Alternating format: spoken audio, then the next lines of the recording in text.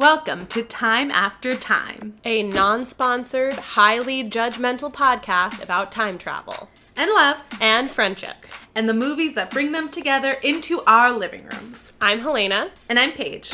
And maybe in an alternate timeline, you've already listened to this podcast. And you loved it. Let's go.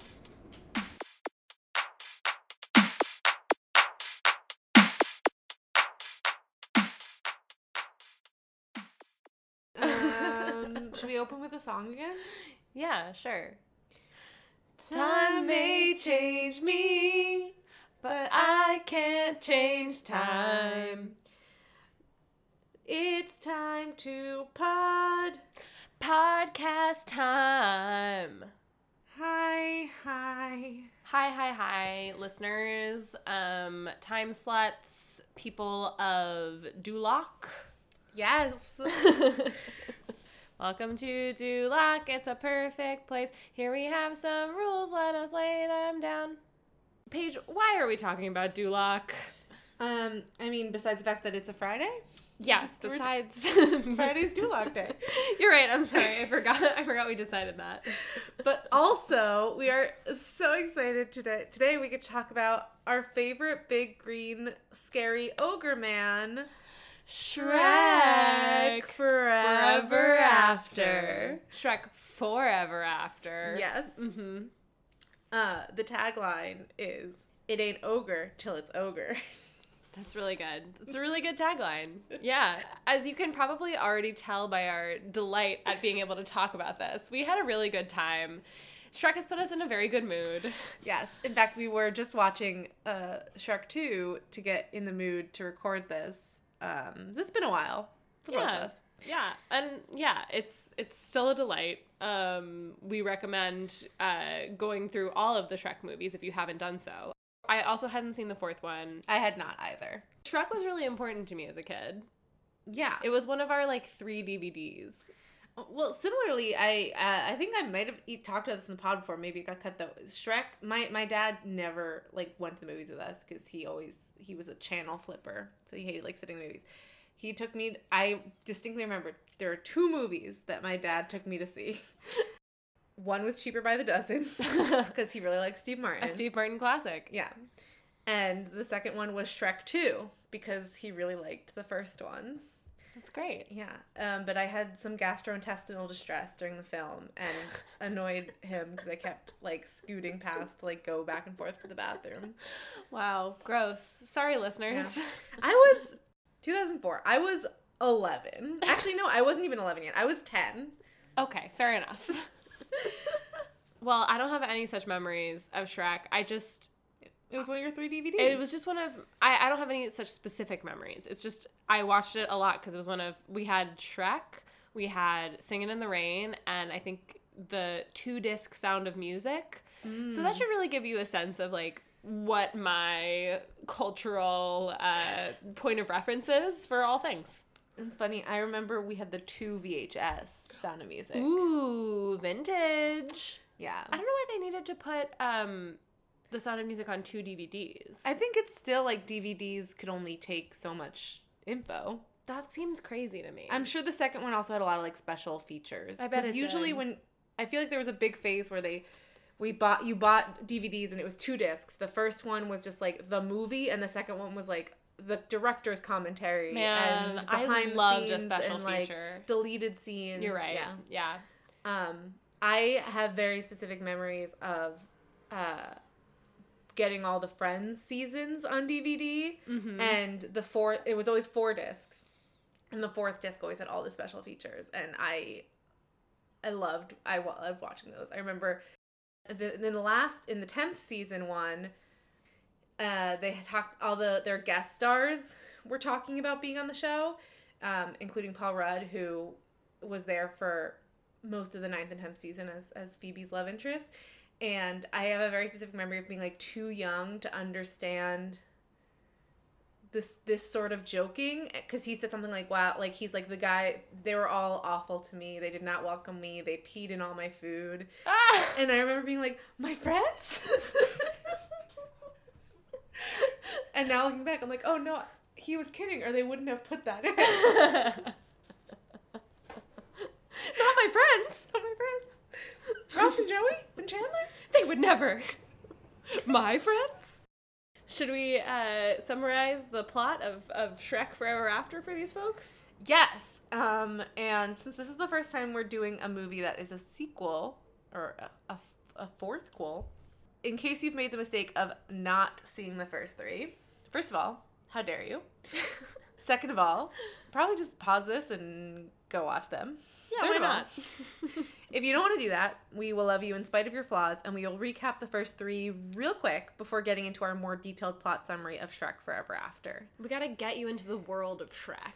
Yes, there are a lot of plot points that you won't understand if you haven't It's seen actually the first true. few. It is important to know kind of what's happening in the world of Shrek. Yeah. We first meet Shrek, voiced by Mike Myers, as a loner of an ogre, feared by the townspeople and content to live far away from everyone in his swamp. Unfortunately, Lord Farquaad, John Lithgow, banishes all the land... It was John Lithgow? I didn't even realize that. Yeah. Banishes all the land's fairy tale creatures and sends them to live in Shrek's swamp. Actually, I will interrupt for a quick fun fact that didn't make it into my fun facts. John Lithgow always thought one of the reasons he was cast as Lord Farquaad, who is notably very, very short, is because he is like Super 6'5". tall. Yeah. That's funny. Anyway, so Lord Farquaad says he will only make them leave, like make the fairy tale characters leave, if Shrek goes to rescue Princess Fiona, voiced by Cameron Diaz, who he wants to marry and who is locked in a tower guarded by a dragon. Shrek and a talking donkey named Donkey, voiced by Eddie Murphy, in inarguably the best role of his career. The best work he's ever done. Inarguably. They rescue the princess, with Donkey and the fire-breathing dragon that was guarding her falling in love in the process. On their hijinks-filled journey back to Lord Farquaad, against all odds, Princess Fiona and Shrek begin to bond and fall in love. Donkey also learns that Fiona is cursed and turns into an ogre every night, and the curse will only be broken by true love's first kiss. Eventually, Shrek, Donkey, and Dragon interrupt Lord Farquaad and Fiona's marriage ceremony. Dragon eats Farquaad, and Shrek and Fiona kiss. It turns out this true love's kiss makes Fiona a full-time ogre, but Shrek thinks she's hot anyway. Also, Shrek seems to have embraced all the weird fairy tale creatures living in his swamp. And then we sing I'm a Believer. Yeah, we do, and it's great.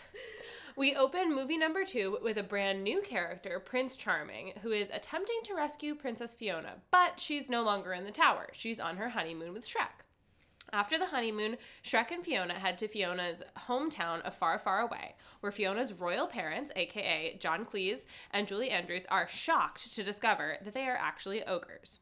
Also, Prince Charming and his mom, the fairy godmother, are scheming to break Shrek and Fiona up so she can be with Prince Charming. Hijinks, blackmail, and magic ensue. Fiona's dad puts out a hit on Shrek. Shrek and Donkey have a hot girl summer, and... Very good. And that was my edit, thank you. And Prince Charming gets shut down by Fiona. Eventually, Fiona tells Shrek that she loves his ogre self, and all is well. Oh, also, Fiona's dad gets turned into a frog, but it's fine. Don't think about it too hard.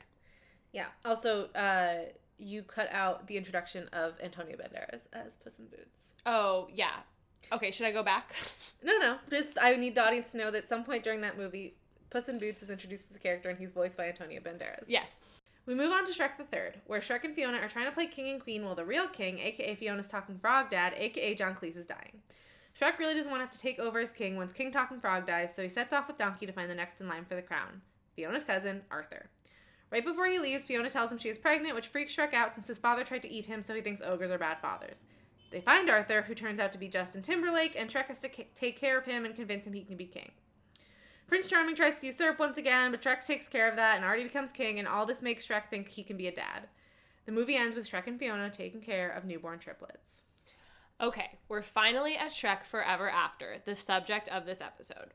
We open with a flashback. Fiona's parents, Julie Andrews and the man who would become the talking frog and then die, are trying to figure out a way to save their daughter from the tower. Remember that from the first movie?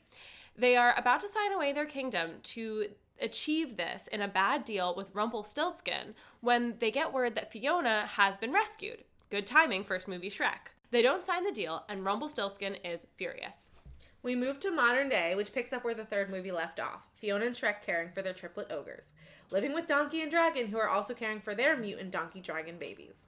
At first, Shrek seems happy, but domestic life seems to wear on him. This is only exacerbated by the fact that now he is an unscary celebrity, and tour buses drive past his house, and no one is scared of him.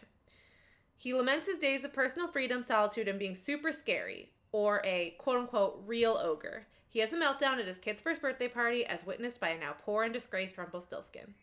Rumpelstiltskin lures Shrek to his house and offers to send him back to one day in time before he rescued Fiona. Time travel! Where he can take a break from his family and be a scary ogre again. Shrek asks what the catch is, and Rumpel says he just needs to take a day in return, just a random day from his childhood that Shrek wouldn't remember anyway. Shrek agrees and is sent back in time to his pre-Fiona life. At first, he's enjoying himself, but then he sees wanted pictures of Fiona as an ogre, and he's like, WTF. Then he gets captured by some witches and brought to Far, Far Away, which is now a dystopian dictatorship run by Rumpelstiltskin and his horde of witches that use ogres as slaves. Donkey is pulling the witch's carriage, but does not recognize Shrek at all. Shrek is like, this is weird, but at least it's just for one day. And Rumpelstiltskin is like, actually, you gave up the day you were born, so when 24 hours of this day expires, you will cease to exist. Mwahahahaha. Shrek escapes and takes Donkey with him. Donkey reveals all of Rumpelstiltskin's deals have escape clauses, and after some weird origami, they realize the escape clause on this one is True Love's Kiss. Duh. Every time, it's True Love's Kiss. Shrek realizes he needs to find Fiona, and luckily, ogres try to capture Donkey for food, and they end up discovering a whole underground rebellion society of ogres, including John Hamm, Jane Lynch, and Craig Robinson. Turns out the rebellion is led by super hot warrior ogre Fiona, who has no interest in talking to Shrek. She has bigger fish to fry and also no interest in love after no one rescued her from the tower. They do bond while training together, but stop short of kissing. Puss in Boots, who is now a fat house cat kept as a pet by Fiona, encourages Shrek to keep trying. While the rebellion tries to take down Rumpel, they are all captured by the Pied Piper, but Shrek, Fiona, Donkey, and Puss escape. Shrek tries to convince Fiona that kissing him will fix everything, so she does, but nothing happens because she doesn't love him yet. Shrek hears that Rumpel is now offering a free wish to anyone who turns Shrek in, so Shrek turns himself in and is all, now I get the wish, ha ha ha. He wishes for all the ogres to be freed in exchange for Rumpel keeping him locked up. Once he's locked away, Rumpel reveals that he also has Fiona locked up. Because if you remember from the first movie, she's not a full ogre. She can only turn into an ogre at night, so she actually doesn't count when he says he freed all the ogres. Wow, a lot of technicalities in this movie. Yeah, my God. Luckily, Donkey, Puss, and the freed ogres storm the castle, defeating the witches and capturing Rumpel. The sun is coming up, signaling the end of the 24 hours, so Shrek begins to fade from existence. Fiona kisses him, having now fallen in love with him due to his selfless acts, and for a second, it seems like it's too late, but then she takes love's true form as an ogre again, and the alternate timeline begins to disintegrate around them. Shrek ends up back at his infant's first birthday party with a newfound appreciation for his life and loved ones. In a post-credits scene, we see he and Fiona have found community with more ogres and are living happily ever after. Woo, we did it. So she said, what's the problem, baby? What's the problem? I don't know. Well, baby, I'm in love, love. Think about it every time I think about it. Can't stop thinking about it. Anyway, that's an excerpt from the Shrek 2 soundtrack. We'll be doing excerpts from the Shrek 2 soundtrack as transitions this episode. Also, probably we'll sprinkle some Shrek the Musical. Yeah, definitely. Anyway, that brings us to Blast from the Past. Wow, I'm excited for this one. Okay. Can't wait to hear what you have to tell me. So here's the thing. It was like, do I look up trivia for just the fourth one or for the whole Shrek saga? Mm-hmm.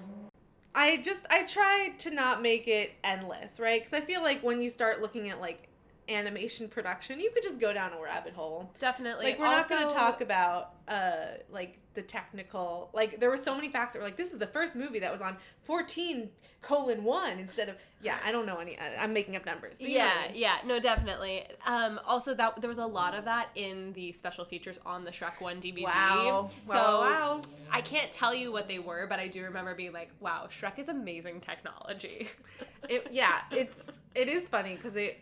Or actually, I don't know if I put this in here because, again, it's not that interesting, but part of the reason that they put Fiona's hair in a braid is because, like, when they made the first one, not, like, hair was too hard to animate. They couldn't do hair. But that if was you notice, on the special features.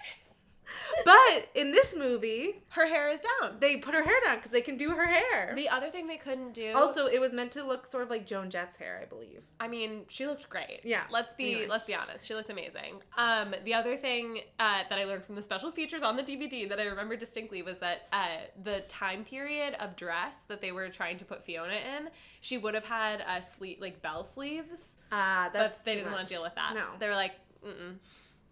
Great. Cool. Also, what time period is it? Well, why did we picked a time period? Yeah, they picked like a period in medieval history to be like, this is where all the clothes are going to like sort of be based on. But why didn't they just pick a different period? Because she's like the main character. They should just picked it around her, and it's not a real time. They wanted like a specific look. Okay. Whatever. I don't know. They liked elements of the look, and if they were being exactly historical, it would have had bell sleeves. So they were like, talking donkey, fine. Slight alteration to the dresses of a certain medieval style. Too much for the audience. They will not. Well, they did do it. It's not like they didn't do it. They were just like that was a thing. Like, they couldn't just be like, hey, they dress sort of like this time period, but not really, because it's like a magical land of make-believe where there are talking animals. They were like, the audience needs to be grounded in one era of fashion. Yeah, of course. And also no black people.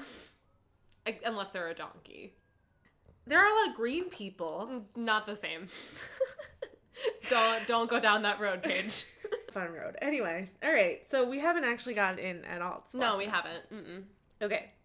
Basically, DreamWorks said that every Shrek film took roughly twice the CPU hours, which means like animating, rendering, yeah, than the previous film, and labeled this as Shrek's Law, similar to Moore's Law. The Shrek's Law says the CPU render hours needed to complete production on a theatrical sequel will double compared to the amount of time needed on the previous film. So every film got longer and longer. I mean, they didn't have to do that.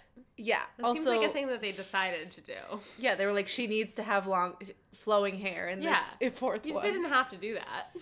Also, as this movie, the one we're doing, Shrek Forever After, is essentially about a crisis in Shrek and Fiona's marriage, the production team actually consulted with various marriage counselors about how the character should best act. Oh, that's cool. I like that.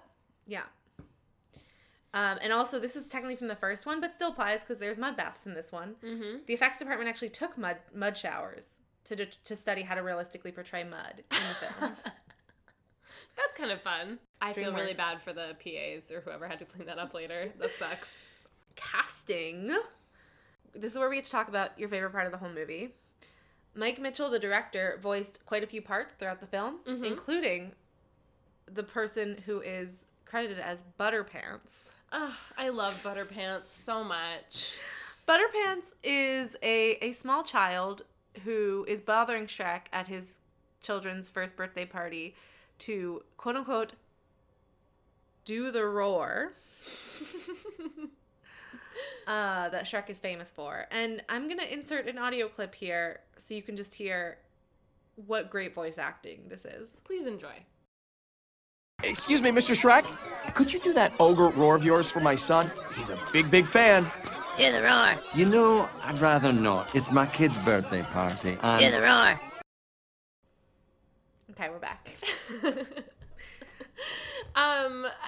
It's just delightful. And it makes me so laugh every many time. Yeah, it happens so many times throughout the scene, and really we were rolling over with laughter. Would you like to do your impression of it? Do the roar. Do the roar. It's very good. Also, just a fun fact, Butterpants' father is voiced by Ryan Seacrest for no reason. For what reason? He has like 2 lines. He was just like, can I come hang out? It's insane.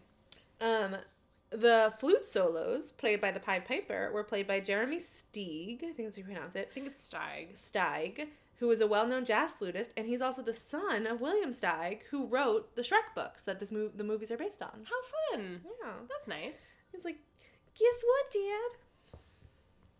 Do the roar. Okay, I think we could just talk about like the OG Shrek Fiona casting was supposed to be Chris Farley and Janine Garofalo. Oh, Yeah. wow. That would have been amazing. Chris Farley died. Right. He had done some test stuff for it, but so there is, if you go on YouTube, you can find like a tester. I would love to see that. I will have to look that up after. Yes. And then he died, and originally Mike Myers was like hesitant to take the part because he was a friend of Chris Farley's and thought it might be disrespectful and blah blah blah. But eventually he was like, no, like we'll do it in homage to Chris Farley, and apparently all of Shrek's air quotes is an homage to Chris Farley in some way, maybe some character. I'm not. I don't want to come down on you. It's a very famous great character that he does on SNL. Great. I'm not. We'll watch that after. I'm not an SNL historian by any means.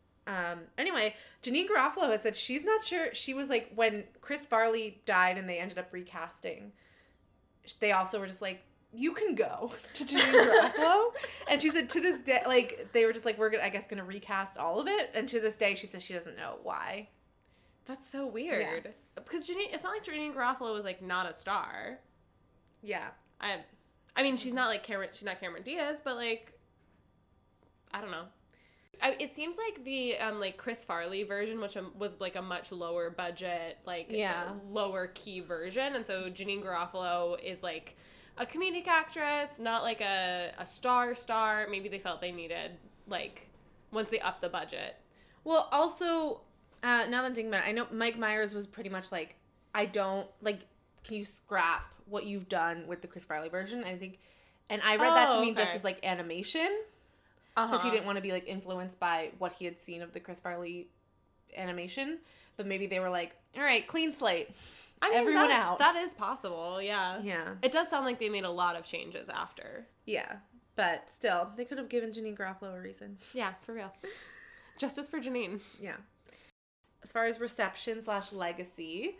Specifically, this movie was the 7th highest grossing animated movie of all time, which sounds high, but is the lowest of all the Shrek movies. Oh. At its peak, sorry. So it might have been surpassed by now. But at its peak, it was the 7th highest grossing animated movie of all time, which is still impressive. And Shrek, the original one, peaked at 4th. Shrek 2 peaked at 1st. And Shrek the 3rd, coincidentally, peaked at 3rd. So Shrek 2 was more popular than Shrek 1. Well, people... Peaked. Yes, people, I mean, similar to, like, my dad, right? Whom I, really liked Shrek and was like, we need to go see Shrek 2 in the theaters. But he definitely was not, like, running to see the first, this animated movie about an ogre. That nobody knows about. Yeah, for sure. Also, Shrek Forever After marks the first theatrically released quadricle. I guess that's what you call a fourth sequel. Quadricle. To an sequel. Quadricle? Marks the first time that a fourth installment in an animated series was released in theaters. I don't know. I'm still on it.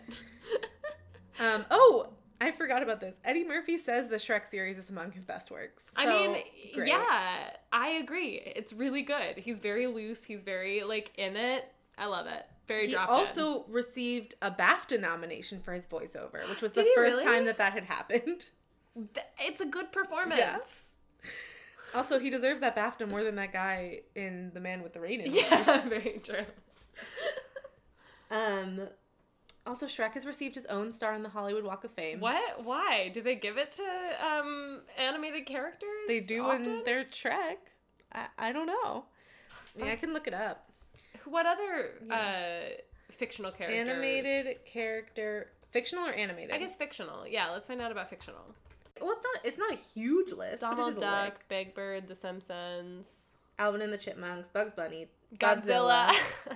Kermit the Frog, Mickey Mouse, Minnie Mouse, The Munchkins, The Muppets, Rugrats, Shrek, The Muppets The Simpsons, deserve it. Snoopy, Snow White, Tinkerbell, Winnie the Pooh, Woody Woodpecker. All right, Woody Woodpecker, please.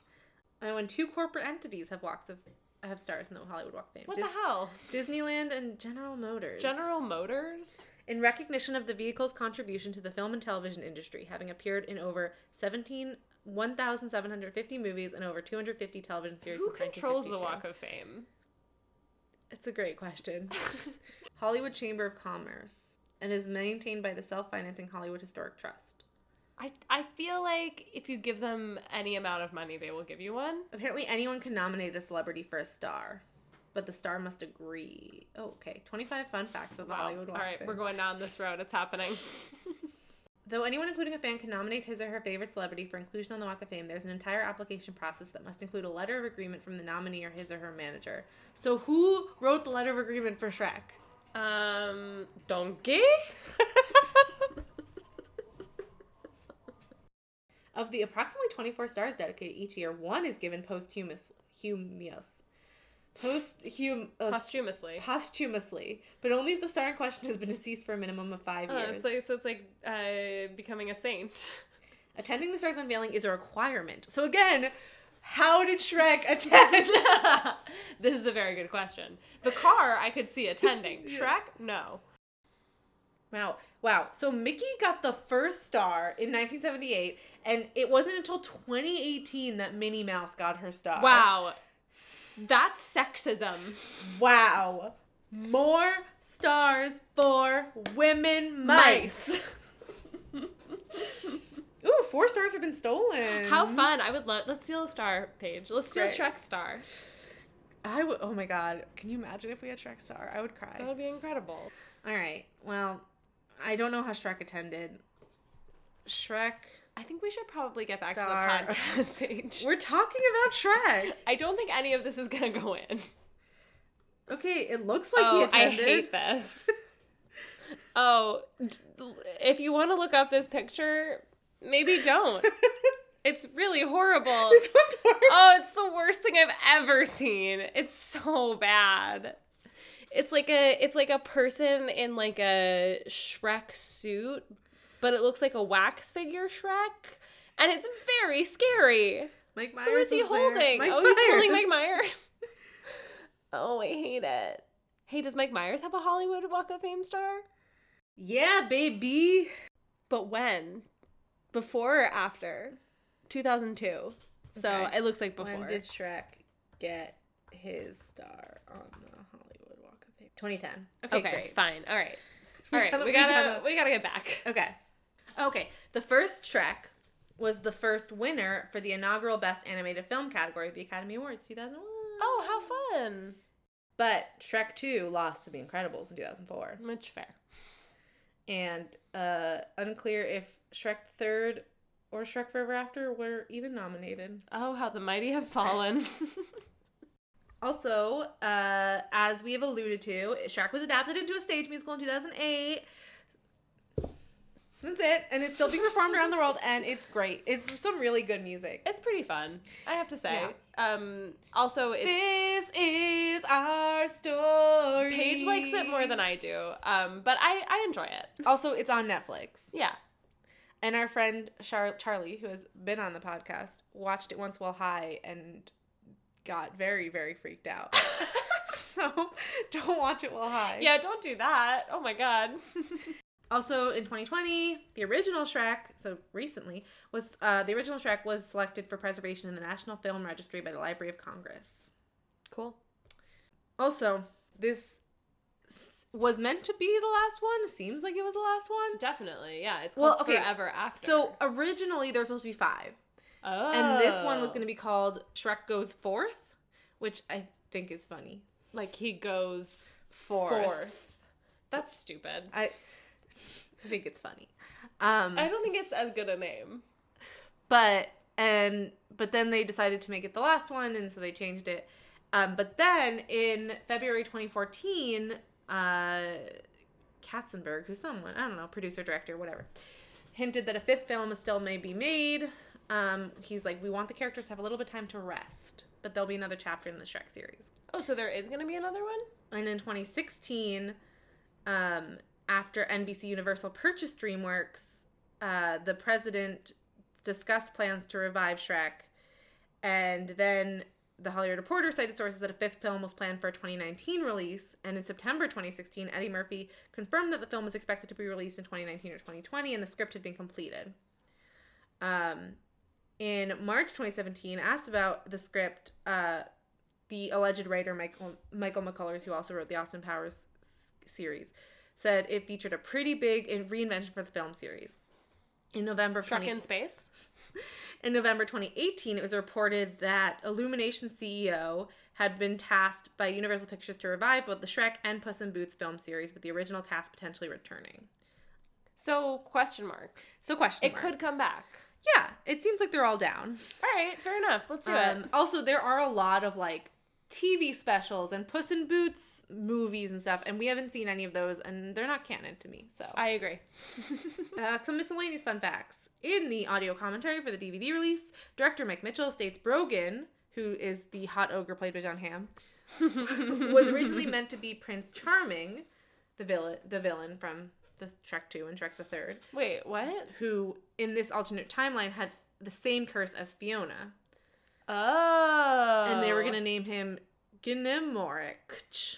That's stupid. Which is charming spelled backwards. Yeah, I guess they were like, all right, that's just a hat on a hat.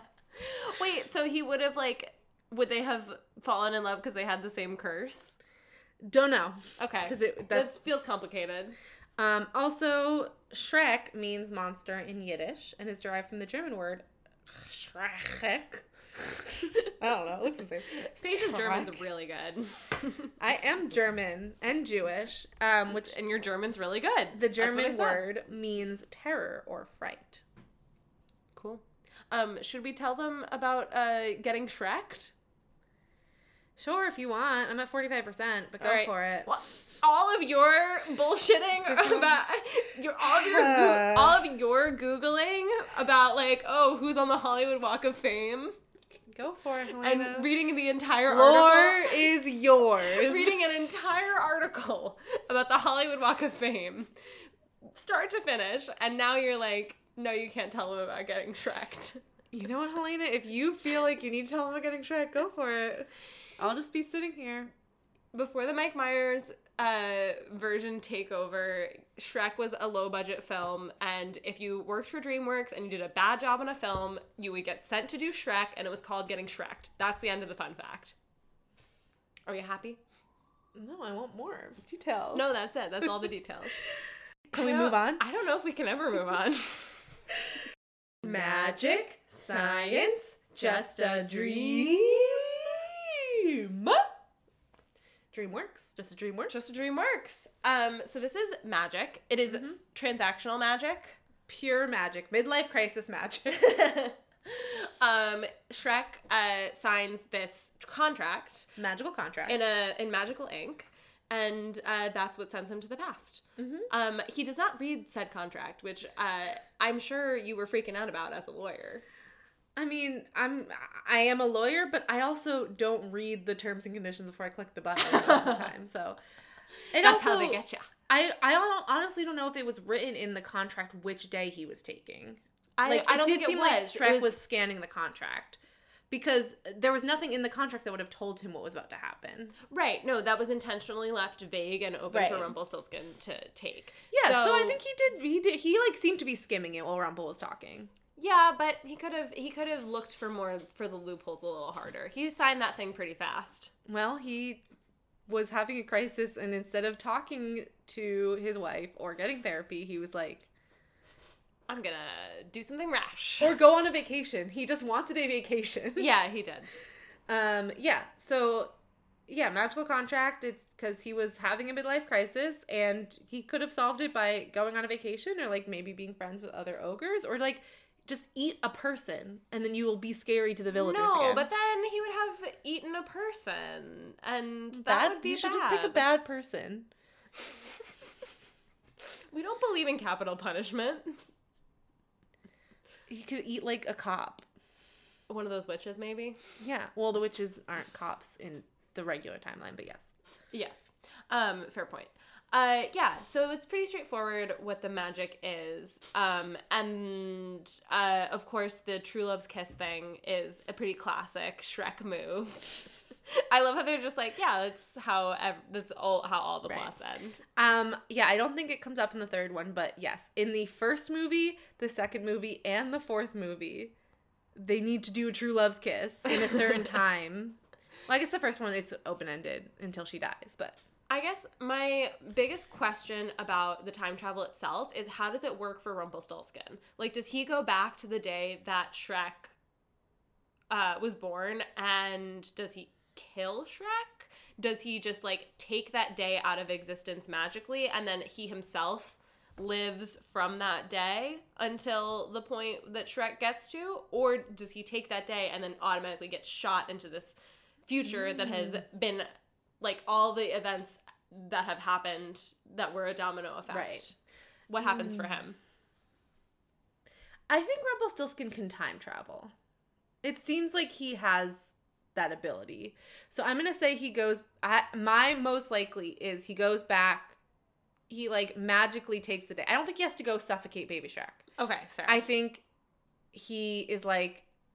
okay, we're sending Shrek back in time and we're removing the day where Shrek was born. Mm-hmm. But yes, then I think he must go back in time because Shrek goes back in time, right? It's not where we meet up with Shrek in the alternate timeline is not where Shrek is at the same year. It's not the same year or the same day that he's on in the timeline that he leaves. Right. But So Rumpelstiltskin must have gone back in time. You think but did he go back in time all the way to the day that Shrek was born and then live from there? Or yes, I think so. You think so? Yes. That's my best guess.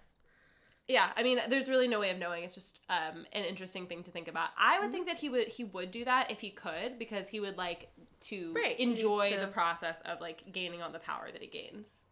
Well, he at least needs to go back far enough to when the king and queen sign away the kingdom. Also, when Shrek arrives, he says, "Oh, good, I've been waiting for us to meet again." Oh, which implies that it's not been just... a long time. It's been a long time. Yeah. Okay, fair enough. All right, cool. I do like that at one point, I forget if it's... I think it's Rumpelstiltskin. It might be Shrek, but I think it's Rumpelstiltskin says to Shrek when he's, like, explaining all this to him, "How's that for a metaphysical paradox?" That's nice. I like that. We had some other questions, like, regardless, even if this wasn't a trick, right? Even if it was just like he lives this day, he goes back and whatever. What happens if he dies in this day? What happens if he kills someone? Do they come back? What day exactly is this? And the last question I think doesn't actually matter that much. But what day is it? Yeah, it kind of does because Fiona has like lived a whole different life, I guess. Well, here's my other question. So, in theory, Rumpelstiltskin wants Shrek to not have been born because then the king and queen, he won't rescue Fiona and the king and queen will sign the contract. The contract, right? What the contract was, I will get your daughter out of the tower, or I will get someone to rescue your daughter out of the tower if you give me your kingdom. So what's unclear to me is, so is he the reason that Fiona was able to escape on her own? I think it's possible that he either didn't hold up his end of the bargain. I don't think that's possible. I think he has to do the thing. Right. I think he can do the thing in a twisty, mean, slimy way. Well, maybe he did that. Maybe he like did something that allowed her to escape, but kept her curse on her. Like he didn't end the curse. He just like allowed her to leave or something. Right. That's what I'm saying. So yeah. I think he did some shady shit. Right. Like maybe because the dragon's working for him in this alternate house. So maybe he just like brought the dragon. Yeah, to he his captured castle, the dragon, and then she took could, like, her away, escape and her. then Fiona could just leave. Yeah, but she didn't. Yeah. Okay. Ready? Yeah, I think so. Great. What have you done? So here's where we talk about any sort of consistency, plot hole, time travel, ethics, real potpourri of stuff. Yeah. Yeah. Helena, do you want to talk about your biggest inconsistency issue? My biggest inconsistency is the goose. What size is the goose?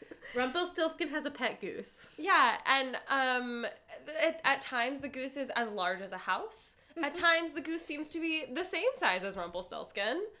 It's very confusing. Why do they keep changing the size of the goose? And there's never like a check out my magical size changing goose. It seems like just a weird animation choice. Right, like, it's not enough for it to be like, oh, look, the goose is bigger now. It's more like, I'm fucking with your head. Yeah.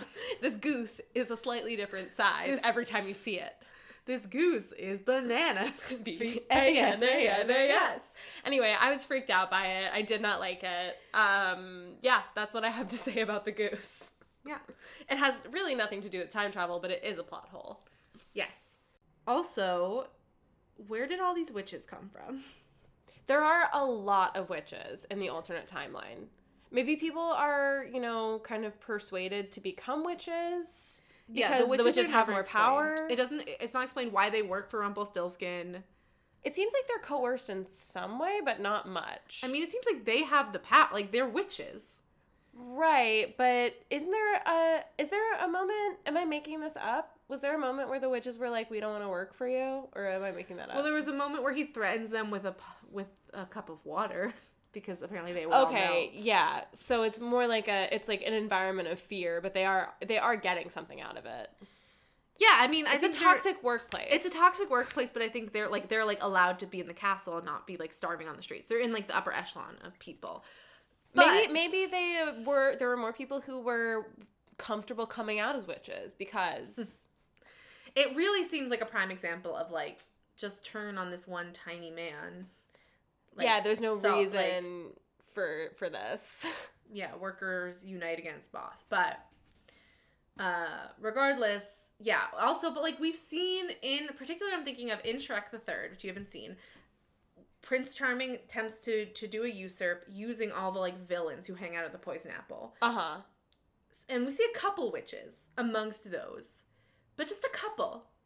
Well, I guess there were more just waiting in the wings. And they're, you know, now they have power. They feel like they can roam the streets by themselves. One thing I will say is I felt like I wanted more like variety in the witch representation. Mm-hmm. Like they all looked the same. They all had like green skin and hook noses. And I was like, let's like mix it up a little bit. There are all kinds of witches. Why don't we like get, you know, a short witch or a witch that has not green skin, or, you know, there's just a lot of different kinds of witches that you see in all sorts of different representations. So it just feels mean to me. Also, we realized afterwards that some of the witches were voiced by very well-known people who were criminally underused. Oh, yes. It was pretty crazy. The voices of the witches include Lake Bell, Kathy Griffin, and Kristen Schaal?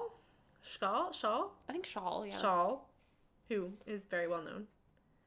Yeah. I don't know why they didn't use those women more. And if they had made the witches, like, if they had made more variety in the animation of the witches, then we probably would have, like, realized that those people were doing characters. You know what I mean? Like, I couldn't even distinguish them. Yeah. It was like a very fun, obvious commentary on corporate culture, though. Like at one point he's like, I have cupcakes. Now I'm gonna berate you. Definitely.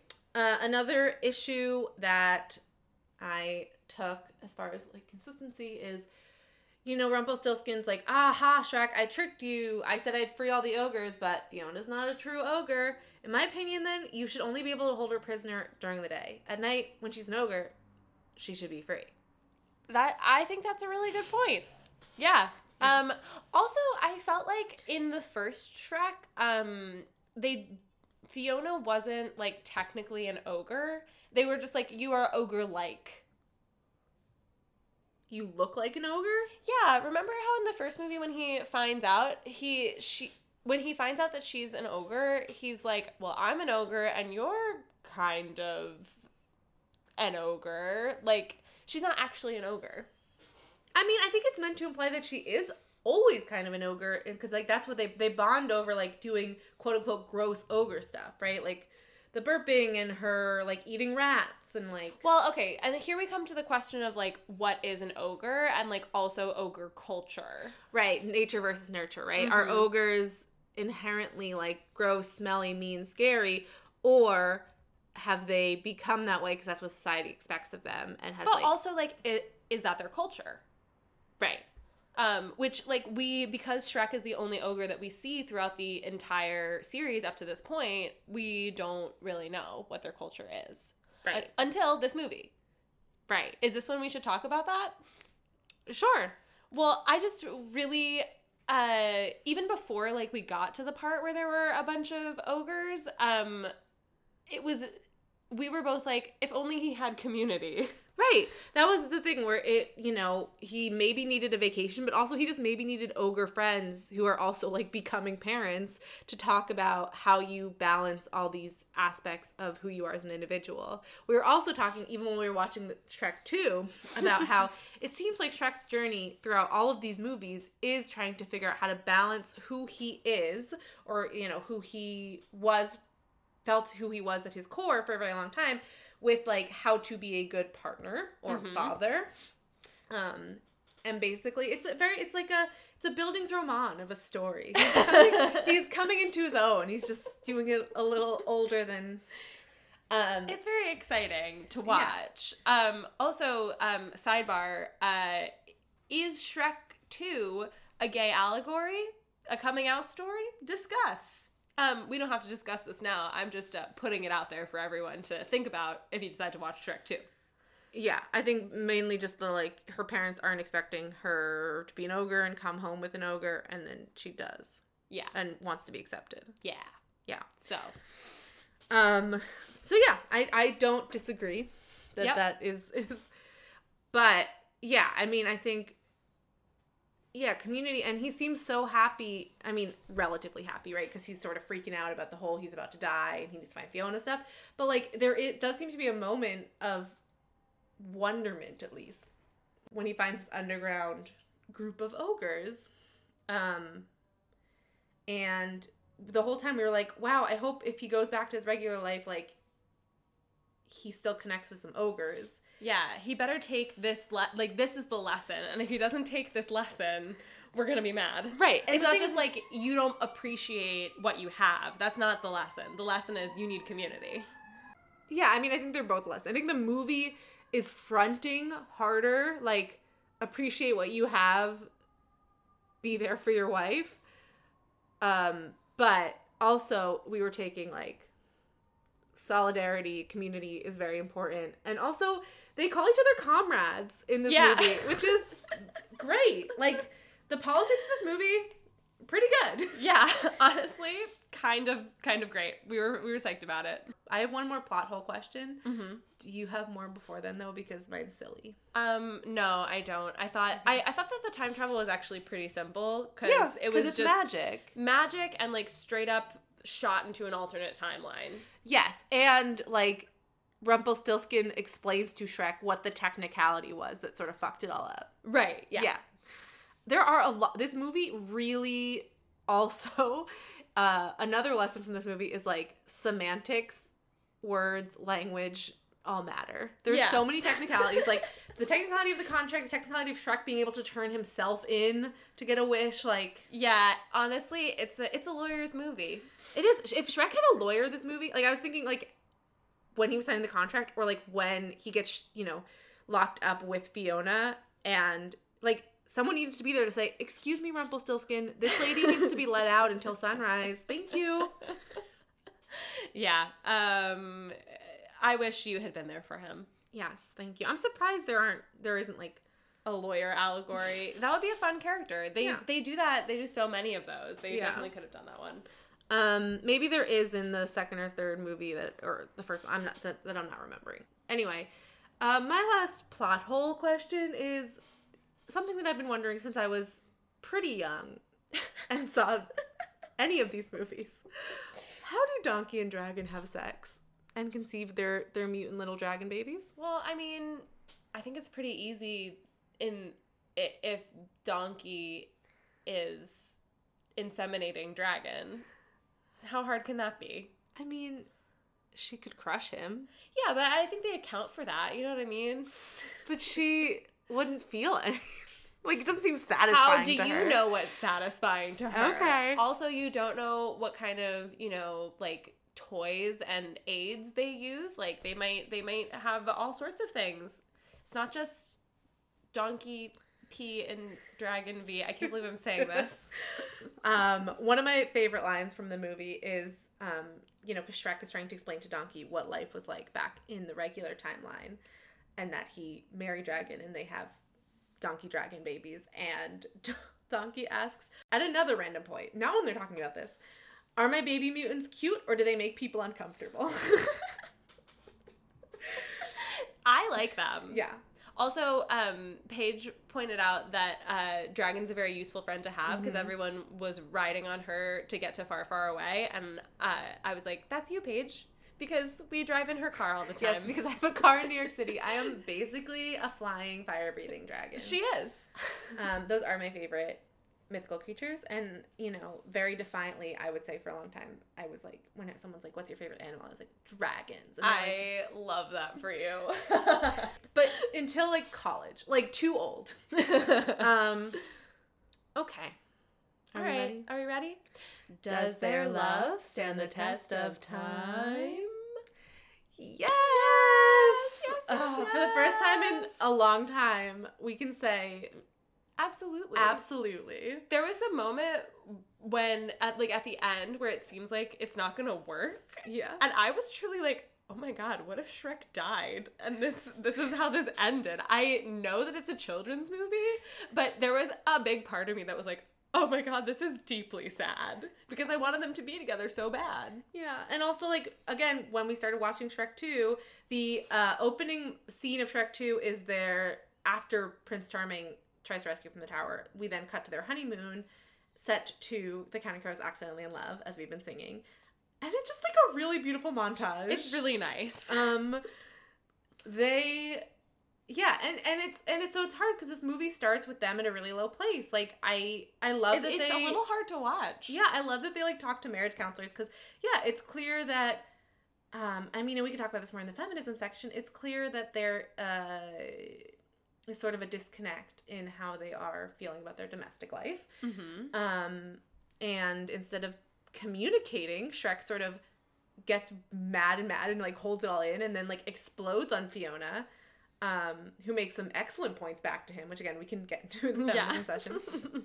But so it's like at the beginning of the movie we're like, oh, maybe whatever. But by the end, they've like fallen back in love, and Shrek says right before he fake dies, he says, "Do you know what the best part of today was? I got the chance to fall in love with you all over again." Oh, so sweet.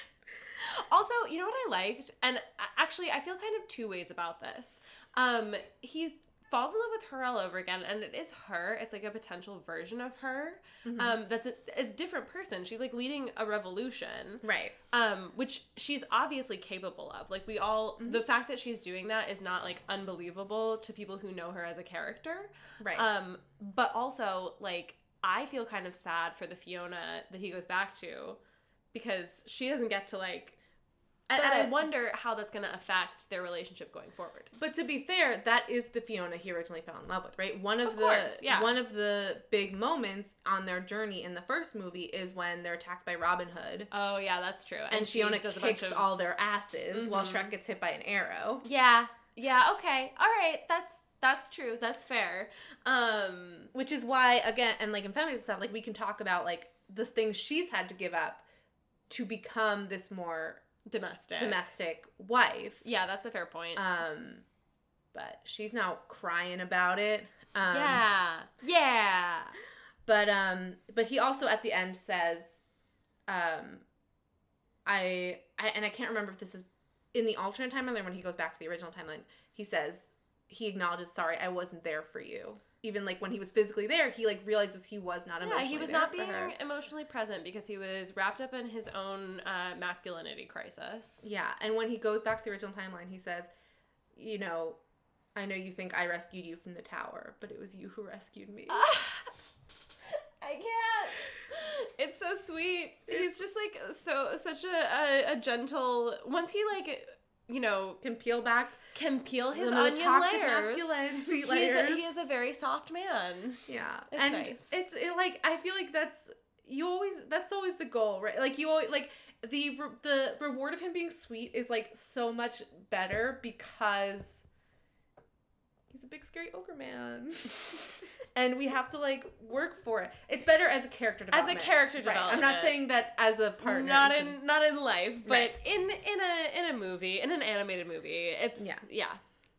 And he really just has these sides of himself that are warring, and it's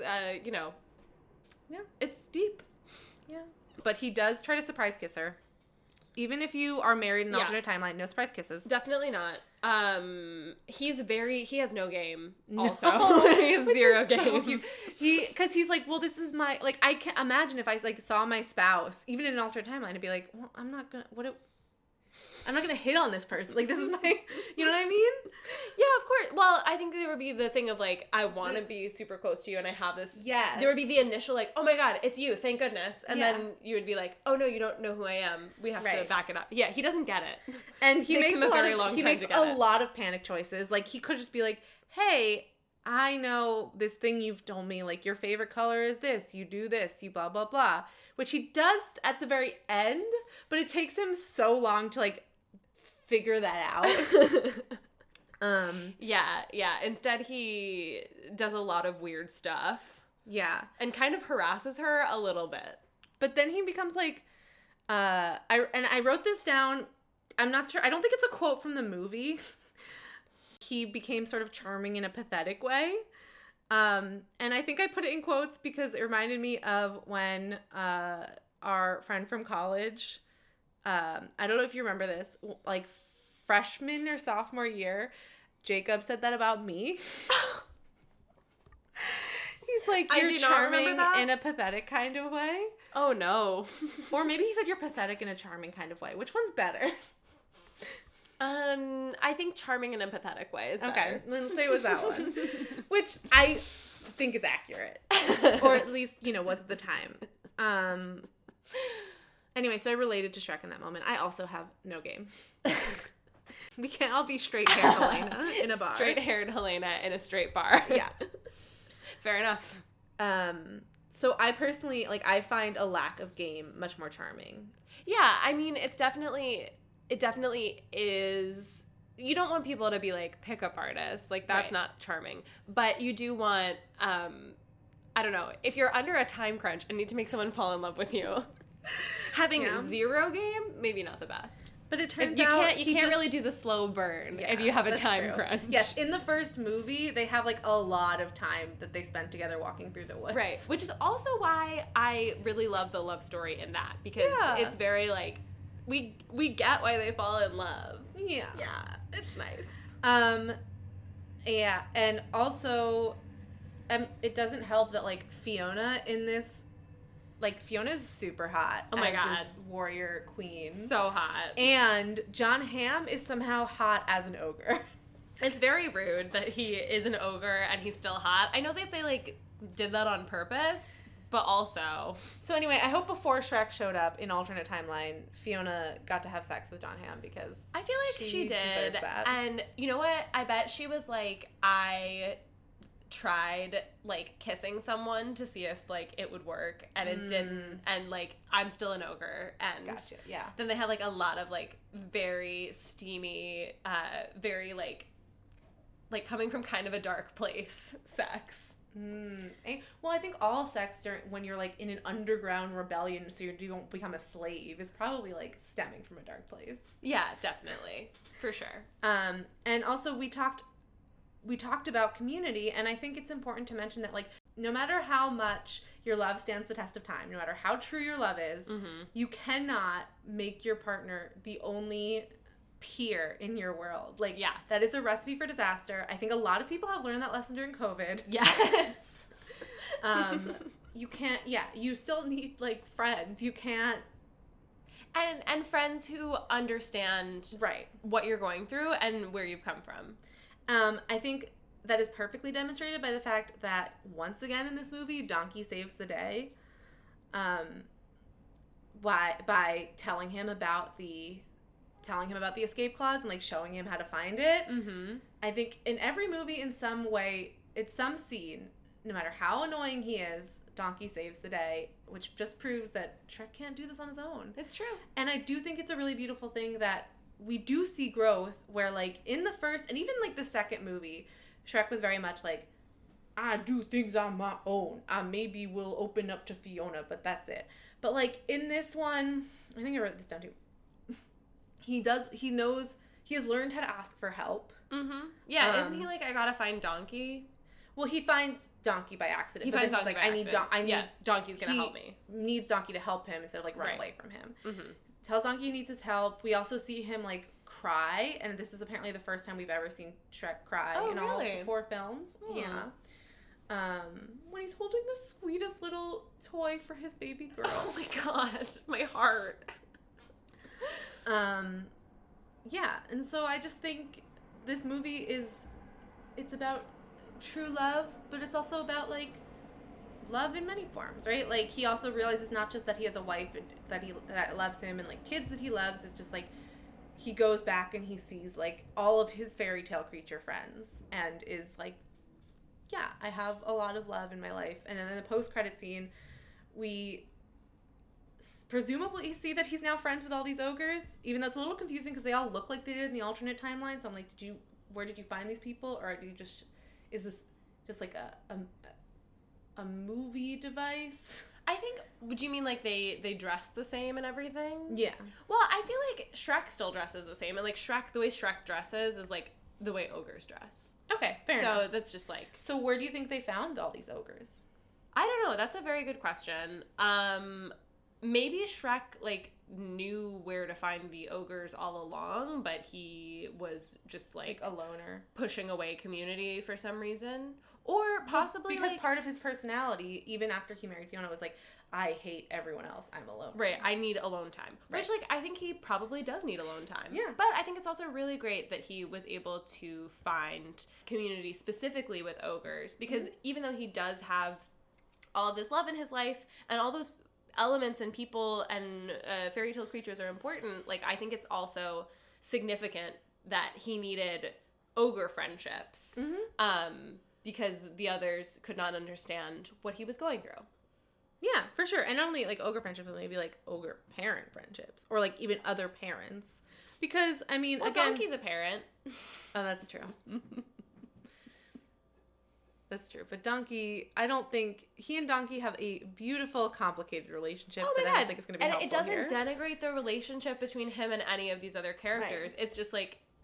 Sometimes people need to be in community with other people who have gone through the same systemic oppression or have the same culture as them or any number of things that can't be, like, defined or replaced. Like, maybe the wolf needs to find a genderqueer community. Yeah, probably. All right. Well, we're sort of already... We're leading ourselves into... Ladies, did we just time travel back to the 1950s? So, you know, all these ideas of community and comradeship and the like are all important for the intersectional feminism. But let's talk about, like, straight up feminism for a second. The movie opens and we are led to believe that Fiona is perfectly happy with their very boring domestic life, and just, like, the overall message seems to be women are happy with domestic life, only men are bored. Yeah, I mean, it's definitely very split down gender lines, although we have to remember that this is Shrek's movie, so we probably are not seeing whatever frustrations Fiona is going through, which is not fair. Right, which is not fair. Part of the reason, like, we're not seeing them because Shrek's not seeing them, because probably Shrek is not... paying attention. Right, or, like, asking her, or, like, telling her about his frustrations. It would be nice if we saw a little bit of that on the other end. Yes. At the end of the movie, like, seeing that Shrek wasn't paying attention to the ways in which Fiona's unhappy. Yeah, I mean, he says a lot of nice things to her. And, I mean, we sort of get that in the fight they have that Rumpelstiltskin witnesses at the beginning, where he's sort of spinally voicing some of his frustrations in, like, the worst way possible because they're in a fight. And she seems like to be, like, obviously, like, I am also dealing with things. Also, I thought it was a really key moment where he says something like, you couldn't understand, you spent, half your life in a palace or something. And she says, and the other half locked away in a tower. Yeah. Her trauma is way worse than yours, bro. Yeah. The lack of empathy for what she's gone through was pretty blatant. Right. And I'd like to believe that, like, that's not usually the case, right? That usually, like, they've talked about it, and he usually is, because even in the second movie we were just watching, he says to her dad, one of the first things he says to her dad is, like, you kept her locked away. Yeah, in nicer words, pretty fucked up that you locked your daughter in a tower. Yeah, it's very fucked up. The whole thing. Yeah. So, and I get, like, he's been ostracized from society his whole life. His dad tried to eat him. Like, he has his own shit. But, like, to not, like, acknowledge that her spending most of her childhood alone, locked in a tower without any, like, we see later, when he goes to the tower, that she's been, like, etching tallies in the wall. Yeah, she's a prisoner. Yeah, it's pretty messed up. Also, prisons are messed up. Yeah. So, let's abolish those. Anyway, I'm glad that in the alternate timeline, we get to see Fiona be, like, a fully realized warrior queen. yes. And she saved herself. She did. I think that's pretty cool. I also like that one of the messages of the film seems to be nothing sexier than class solidarity. Yes. Because the moment when Fiona, like, actually falls in love with him is when he, like, frees all the ogres and, like, does a selfless thing for the good of his people. Yeah. So that's pretty fun. Yeah, nothing sexier than class solidarity and long flowing locks. I mean, definitely. I don't know if this really fits feminism, but I just want to say that I think this franchise has a real problem with short guys. Interesting. Yeah, Lord Farquaad and Rumpelstiltskin. Both very short. That's true. Yeah. It definitely, like, it's interesting because for all the commentary on masculinity that it does, it also, like, kind of does them dirty on that account, and, like, on other ones. Although I will say, I think it's an interesting commentary that they, not Rumpelstiltskin as much, but Lord Farquaad, it is, like, constantly implied that the reason he's so bad to his people and, like, also has this huge tower and, like, needs to put on all these airs is because he's so insecure with his shortness, which I think in a way is, again, a comment on toxic masculinity, right? Like, is, like, if he was fine with his shortness, it wouldn't be an issue. But it's also a stereotype of short guys. It's more for comedic effect than anything else. Yeah. It's not, like, handled very no lightly. But the other thing is, the other, like, masculine comment that I think is interesting is that Shrek's greatest wish, he goes to Rumpelstiltskin to get his greatest wish, and his greatest wish is to cause terror for a day, which I know is an ogre quality, but it is like, oh, yikes. Cause terror, I think cause terror and also, like, be alone. Yeah. Like, he just wants a vacation. Being alone sounds good. I know that, like, that's just, like, the joke of what, like, one of the funny things that ogres like to do, but it is funny that, like, and again, you gotta deal with your shit if your favorite activity is scaring people. And again, all of it's posturing, right? Like, even when we meet him in the first one, there's never a chance that he's actually going to eat somebody or like whatever. And so it's interesting because, again, it's a comment on nature versus nurture, or nature versus culture, or whatever you want to call it, where, you know, who knows where that wish comes from, right? Like, we all want to go back to what's familiar when things are hard. Yeah. So I don't even know if it's so much that he misses terrorizing people or just, like, misses knowing what his role is and what he's good at. Yeah. Yeah. Mm-hmm. We already talked about the witches and the fact that yes. they're cops. Yes. Feminism is not more lady cops. No. Thank you very much. But I don't think the movie would say that. No. But I just think it needs to be said. It needs to be said. Oh, I did want to say also, so at one point we were like, are there only male ogres? Because it looks like there's only male ogres. To be fair, Jane Lynch is one of the, like, 3 main ogres we talk to. Yeah, but we barely see her, and she doesn't look that different from the male ogres, whereas Fiona looks very different from the male ogres. I thought that's weird. It was weird, and also, like, I made the joke that, half joke, half not joke, that she really embraced the feminism of, like, the lean-in mentality of the Sheryl Sandbergs of the world, where she was like, I will climb to the top in this male-dominated ogre society and not care, and still, like, perpetuate this misogynistic, excluding females army. Yeah, definitely. I wish they had included more representations of female ogres. Yeah. There was no reason why they shouldn't. You're right. It also, like, made it even creepier when Shrek was, like, hitting on... Not creepier, but I'm sure it also made it creepier to her when Shrek was hitting on her, because she's also like, I am the only option. Yeah. Except for Jane Lynch, but also, like, we didn't really see her. Yeah. Yeah. Again, another criminal underuse of Jane Lynch. Yes, agreed. But also... the ogres danced to the Pied Piper song, and that was very fun. Delightful. I loved watching. For some reason, it really tickled me when all of the ogres were dancing in unison to this flute music. I can't explain it. I was just like, this is great. I'm so happy. Yeah. Okay. All right. Is it the best of times or the worst of times? Here's where we talk about if you should watch it, in what context. We also rate it on our doomsday clock from noon to midnight. Noon being... gouge your eyes out and put them in a cocktail for a martini for Shrek and Rumpelstiltskin to drink. Whose eyeballs were those? We don't know. Midnight is you should go watch it right now, forever, all the time. Helena, your thoughts? I'm gonna put this one at 11. I had a really good time. I mean, it's not the best Shrek movie, so that's why it's not 12. Like, Shrek 1 is a midnight. Like, it's a great movie. It's just like a... Shrek 2 also. Undeniably a wonderful movie. I haven't seen Shrek 3 recently enough to comment, but it is rated the lowest on Rotten Tomatoes. The reason I'm not rating... Like, the reason it doesn't quite get to midnight for me is that there's, like... It feels like a little bit like that superhero movie vibe where there's, like, a few too many plot points. Mm-hmm. But other than that, I enjoyed it. I had a very good time. Yes.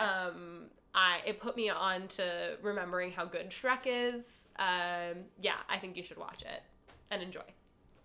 Great. Yeah, I agree. I think it's really funny. Like, we laughed out loud. Yeah, a lot. Yeah, just this movie is very fun and funny and holds up and has decent politics, especially it's 2010. Yeah. Yeah, and yeah, I also was delighted to be reminded of the Shrek series and how good it is. Great soundtrack. All of them have great soundtracks. Mm-hmm. Yeah, and I would recommend watching it. I'd recommend watching all four. Do a movie marathon. Yeah, go crazy. What else are you doing? Come on. I guess it's not the best of the Shrek movies, but I also, like, I don't know. They all bring something to the table. They all add a new layer of, like, fairy tale parody that is fun. And John Hamm is a hot ogre, so what more can you want? I also just feel like for what it is, it's so good. Like, right? Yeah, like you're not like a children's movie. This is a children's movie. Like, it's not the greatest movie of all time, but it is very good for what it is. So I rate it on its own scale. Yes, I also there is a chance we're grading on a curve because I had such a better time with this movie than like a lot of movies we've seen recently. Oh yeah, for sure. This is just like a fun movie to watch. It didn't feel like a slog to watch or to talk about, I guess, except for Helena when I was Googling. You did so much Googling. The Hollywood Walk of Fame facts. But I need to know how Shrek has a Hollywood Walk. How did he write the letter agreeing to apply for it? We still don't have answers on that. Yeah, someone tell us. Shrek, if you're listening. And yeah, I would give this, I was gonna go like 10, but I'm gonna meet Helena. I'm gonna do 11.